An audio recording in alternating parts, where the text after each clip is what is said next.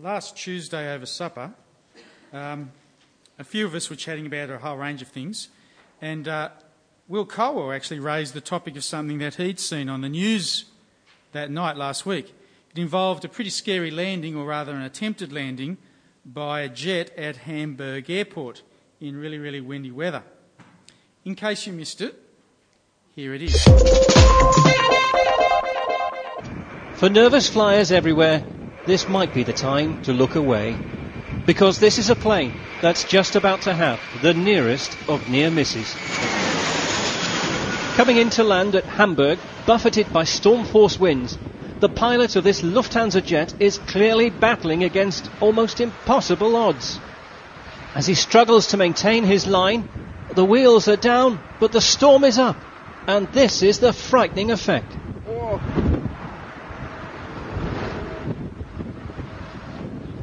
In a split second, the pilot realises that the only way out is up, so he throttles open the engines to full power and pulls away for a second attempt. Looking closely again, the left wing appears to come within inches of being slammed into the runway.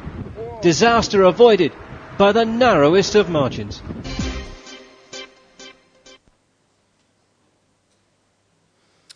Now, last Tuesday, as we talked about that, very cool little footage, the conversation sort of went a bit like this. Firstly, it started off with, wouldn't it be scary to be one of those 130 people on board, looking out your window to see the wing scraping along the ground on the tarmac. The conversation moved to, how good are the pilots to actually maintain control of all of that? To which the conversation then turned to, how amazing is it that a plane that big can just get tossed around by the wind? To which the conversation finally settled down on, how amazingly powerful must God be? Because that sort of wind is just a nothing to him. Psalm 18 says that God only has to blow his nostrils, blow through his nose, and the very foundations of the earth are laid bare. We are impressed by a wind like that. That is nothing to the God of all creation. And that's where I'd like us to start our thinking tonight. I'd like us to think about the power and ability of the one true and living God. The sheer capability of the God of all the universe. Nothing compares to him. No one comes close to be able to do what God can do. No matter how powerful you reckon God is, I can guarantee that when you stand before him in heaven, you will be absolutely amazed and utterly dwarfed by how big he really is. The authority and dominion of the one true living God. Which is pretty much what tonight's reading was all about. That little section of Acts where Paul's visiting the city of Ephesus, it's a section that is really there to showcase the authority and the power of God, and in particular to showcase the power and authority of his Son and King, the risen Christ. To showcase the power and authority of the risen Christ, to whom, remember, God has given all authority and power. It's a little section tucked away there in Acts, shows to just convict us of the greatness of Jesus. Let me show you 4 ways that this little passage does that. And firstly, in one respect, the very fact that Paul is visiting Ephesus is a reflection of Jesus' greatness. Because hopefully you might remember that last week we've noticed that the spread of the gospel last week started to pick up speed, courtesy of that very progressive church down in Antioch. They've decided to export the gospel overseas, remember. And last week we saw that Paul and Barnabas took the gospel on the road through Cyprus and Galatia. Here's a reminder of where they went last week. Well, through the next few chapters in Acts, 16 through to 21, in one sense it's pretty much more of the same. Paul heads off on his second trip, this time without Barnabas. And firstly, he heads up through the same sorts of country, checking out how the churches are going. Along the way, he actually, by the way, picks up a young ministry apprentice that he's heard about called Timothy. Having picked up Timothy, they then head inland across Philippi, Thessalonica, Athens, Corinth, lots of places that you might be aware of that he writes letters to later on. Eventually they end up at Ephesus, although it's really only to drop off a husband and wife ministry team called Priscilla and Aquila. Paul himself just drops them off, keeps going. Eventually, on this trip, he ends up back at Antioch via Caesarea. That's his second trip, home on furlough. In one sense, even just to pause now, the very fact that Paul is doing this is a measure of the greatness of Jesus. I mean, the fact that he's on the road again, because the first time he was on the road, the red trip, that wasn't without trouble, was it? Remember that? He got beaten to a pulp, he was left for dead, he had people lying about him, throwing him into prison, mocking him, and he's up for more. He's on the road again, doing it once more, because such is the greatness of Jesus that despite what he's been through, he's still determined to get out there and help people hear about him. Indeed, more than that, back in chapter 9, when Paul first became a Christian, Jesus told Paul that he was going to be his chosen instrument to carry my name before the Gentiles and their kings. And you see, when the risen Christ tells you to do something, then disobedience is not an option. And so here's Paul on the road again, carrying the name of Jesus before the Gentiles and their kings, just as the risen Christ told him to. Haven't quite reached our Bible reading yet, though, because after this second trip, Paul heads off again for a third one, and this time he heads pretty well in a beeline straight for Ephesus. What's more, once he gets there, he stays there for over 2 years, which is very uncharacteristic. Paul usually keeps on the move. Here at Ephesus, he stays around for 2 years. And the book of Acts reflects that, because very little is mentioned of all the other places that he visits on this third trip. Quite a lot of places that he keeps going after Ephesus, heads all the way back to Jerusalem this time. But really, all those other places, they hardly rate a mention. It's Ephesus that receives all the attention. Now, there's a couple of reasons for that, I suspect. Firstly, Ephesus is a very important city at the time. It's on trade routes. It's pretty much the capital city of that part of the world. I mean, just looking at the map, it's pretty much at the centre of everything, isn't it? Ephesus is the Dubbo of the Roman province of Asia. Plus, it's a big tourist town, very big tourist town. The temple of the god Artemis, which was one of the 7 great wonders of the ancient world, that's at Ephesus. All of which makes Ephesus a very strategic place to build a solid church there. So you get a lot of detail about it in the book of Acts. And perhaps it's specifically that Ephesus is such a strategic town that what happens in Ephesus is you get lots and lots of examples of the power of the risen Christ. For example, what about that strange baptism that Karen read to us in those opening verses? Back to verse 1 of chapter 19. While Apollos was at Corinth, Paul took the road through the interior, arrived at Ephesus. There he found some disciples, that is, disciples of Apollos, and asked them, did you receive the Holy Spirit when you believed? And they answered, no, we've never heard that there is a Holy Spirit. So what baptism did you receive? John's baptism. That's John the Baptist, they replied. Paul said John's baptism was a baptism of repentance. He told the people to believe in the one coming after him. That's Jesus. On hearing this, they were baptised into the name of the Lord Jesus. And when Paul placed his hands on them, the Holy Spirit came on them. Now, look, I'd be lying if I said that everything is crystal clear in those verses. It's not quite sure what's going in here. Are these disciples truly Christian before Paul meets them? If they are Christians, how come they haven't received the Holy Spirit? Which is the very clear pattern in the rest of the book of Acts. But they're called disciples, which in every other instance of the word in Acts refers to fully converted Christians. What we've got here seems a bit unusual. Whatever those unusual things are, what the text wants us to see pretty clearly is that it's only when they hear about Jesus that completeness comes.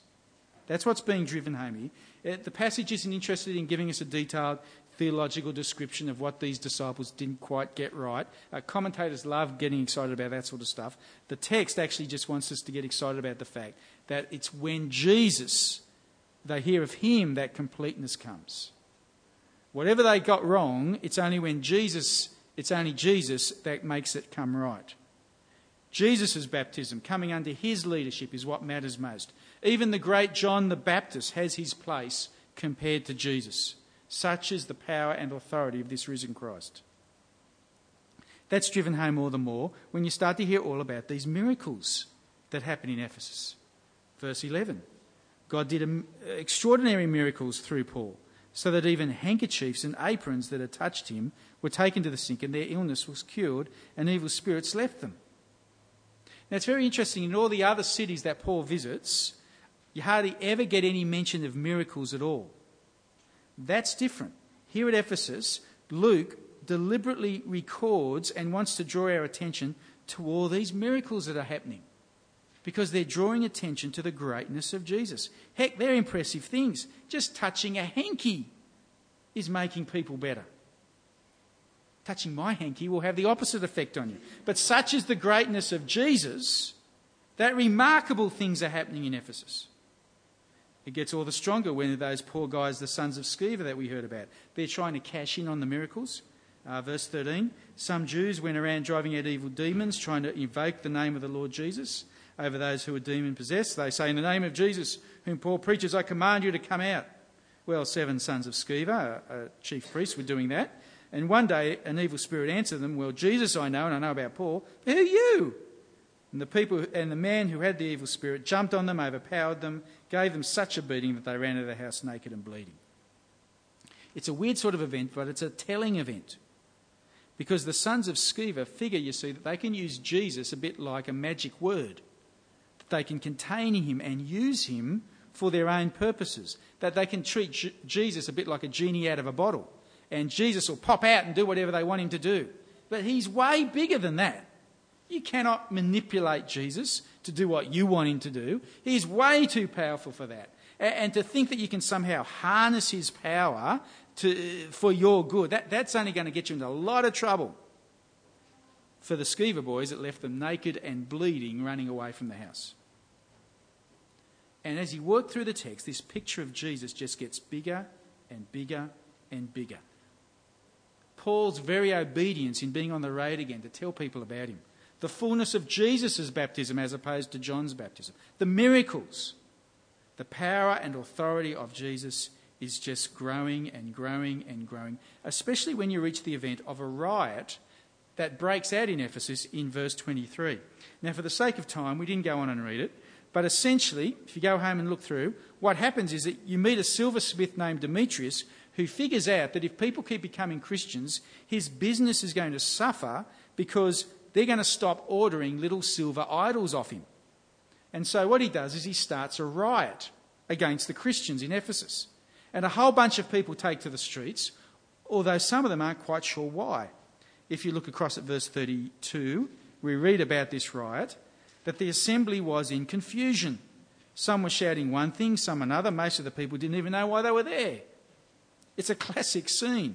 And as you keep reading through it, the whole thing just becomes a complete debacle. It is utter chaos. And it becomes almost laughable in the way it ends. Because what happens is that the town clerk hops up, says that they better keep the noise down or else they'll be in trouble for disturbing the peace. At which point everyone just sort of looks at each other and says, oh, okay. And they all go home. It's weird. It's an incredible anticlimax. And it makes you laugh, and that's exactly what it's meant to do. Because think about it. Here we are in the great city of the god Artemis. Here we are in the city of the temple that's one of the 7 wonders of the world. And who are Artemis's champions? Who are defending the god Artemis? Who are the supporters of the great Artemis? Well, it's just a ragtag bunch of rioters, most of whom don't even know why they're there, and those who do know why they're only there for the money. Meanwhile, the supporters of the risen Christ, they're healing sick people with their handkerchiefs. They're casting out evil spirits. And there is no comparison. No wonder the name of the Lord, it says in verse 17, was held in high honour. It's because this risen Christ, this Jesus, is seen in a league of his own. And if you want to talk about authority and you want to talk about power, you can forget Artemis and you can forget strong winds and you can forget anyone and anything. You cannot top Jesus. And that's the point of the passage. Paul hitting the road again in obedience, the inadequacy of John the Baptist compared to Jesus's, the extraordinary miracles, the inability to contain Jesus, the patheticness of the followers of other gods, it's all driving the same point: the incredible power and authority of Jesus. And it's all screaming the same question to you and I. What are we doing about the power and authority of Jesus? Because he's just as great here and now in Dubbo as he was back there in Ephesus. So to what extent is our life falling into line to the risen Christ? So you notice what the Ephesians do when they're confronted by the greatness of Jesus, or at least what some of them do. Verse 17. When this became known to the Jews and Greeks living in Ephesus, they were seized with fear, and the name of the Lord Jesus was held in high honour. Many of those who believed now came and openly confessed their evil deeds. A number who had practiced sorcery brought their scrolls together and burnt them publicly. And when they calculated the value of the scrolls, the total came to 50,000 drachma. That's how you respond to this risen Christ. You fear him and you submit to him. And you submit big time. 50,000 drachmas, we're talking the equivalent of $4 million worth of scrolls. And it goes up in smoke. As these people burn the stuff that they thought used to give them power, because now they're bending the knee at a higher power, the power of Jesus. And that's what you do when you come face to face with the power and the authority of the risen Christ. You weigh up your life, you confess your sin, and you just submit to him. Which carries with it a challenge and a comfort. The challenge is, if I can gently ask it, have you done that? Have you submitted to this risen Christ? Have you personally realised how enormous he is and submitted to him? I've got a mate, Craig Tucker, who pastors a church in Sydney, in Drummoyne actually, and he used to run a Bible study group in which there was one guy who was struggling with pornography. And one day, enough was enough. He knew he had to do something. And one Sunday morning, just as all the little old ladies were coming out of the church building, he arrived with a stack of porno magazines, piled them on the front lawn of the church, doused them in petrol and set them alight.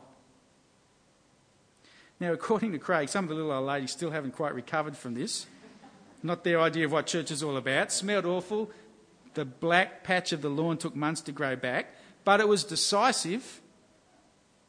Very decisive. Perhaps more decisive than some of us are. Because if you really understand how great this risen Christ is, that is what you do. You just submit. It's suicide not to. Have you got stuff you need to burn in your life? Are there some stuff that you are just valuing more than your obedience to this risen Christ? Because whatever it is, we've got to confess it, we've got to get rid of it, and we've just got to wake up to the power and authority of this Jesus. And be seized with fear and submit to him. I mean, it's crazy to be impressed by a strong wind and not be impressed and to treat the risen Christ with flippancy and indifference. He's infinitely more powerful than that. But look, that's the challenge. There's a comfort here as well, can I say? And that is that because Jesus is as great as he is, when you do submit, when we do follow him, that actually puts you in a very, very safe place. There will not be anything you will need in this life that Jesus cannot give you. There will be nothing you need that he can't give you. There will be no situation that he cannot get you through. There will be no temptation that he can't give us the power to resist. There will be no decision that he can't give us the wisdom to make. He is that great. Have you ever noticed how certain professional people, they often put signs up around the office telling you their qualifications? You go to the doctor, the dentist, the solicitor, heck, even my car mechanic does it. There's certificates of stuff hanging around the office, and I reckon they do it, don't you think, because they want us to feel confident about them. It's nice to know that our car mechanic is specifically trained in servicing Commodore transmissions.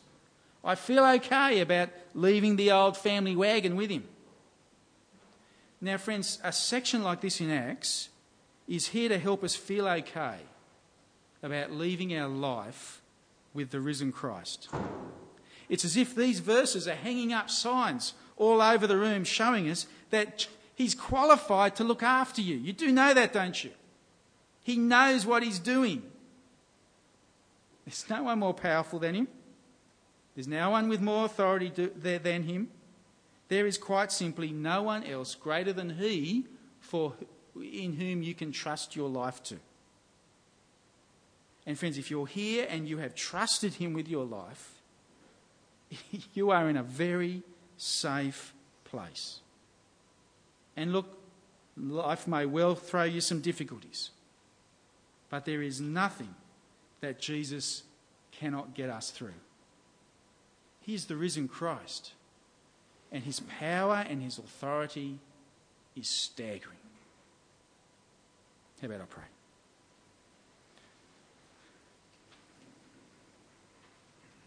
Father, we're sorry for the times that we just don't see the greatness of your Son with the clarity that we really ought to. Father, up front we want to say that we're sorry for the times that we just don't do what Jesus tells us to do, that we're disobedient to him, and that we just don't trust him. We don't trust your goodness. Father, please help us to see Jesus just so clearly through your word and with the help of your Spirit. Help us to just see Jesus so clearly that we will know that there was no one better, no one more capable that we can give our lives to. Father, thank you for the risen Christ. Thank you that we have forgiveness in his name. Thank you that through him you have secured an eternal safety for us. And Father, thank you for reminding us tonight just how powerful, just how much authority your risen Son actually does have. Help us to live it out. Amen.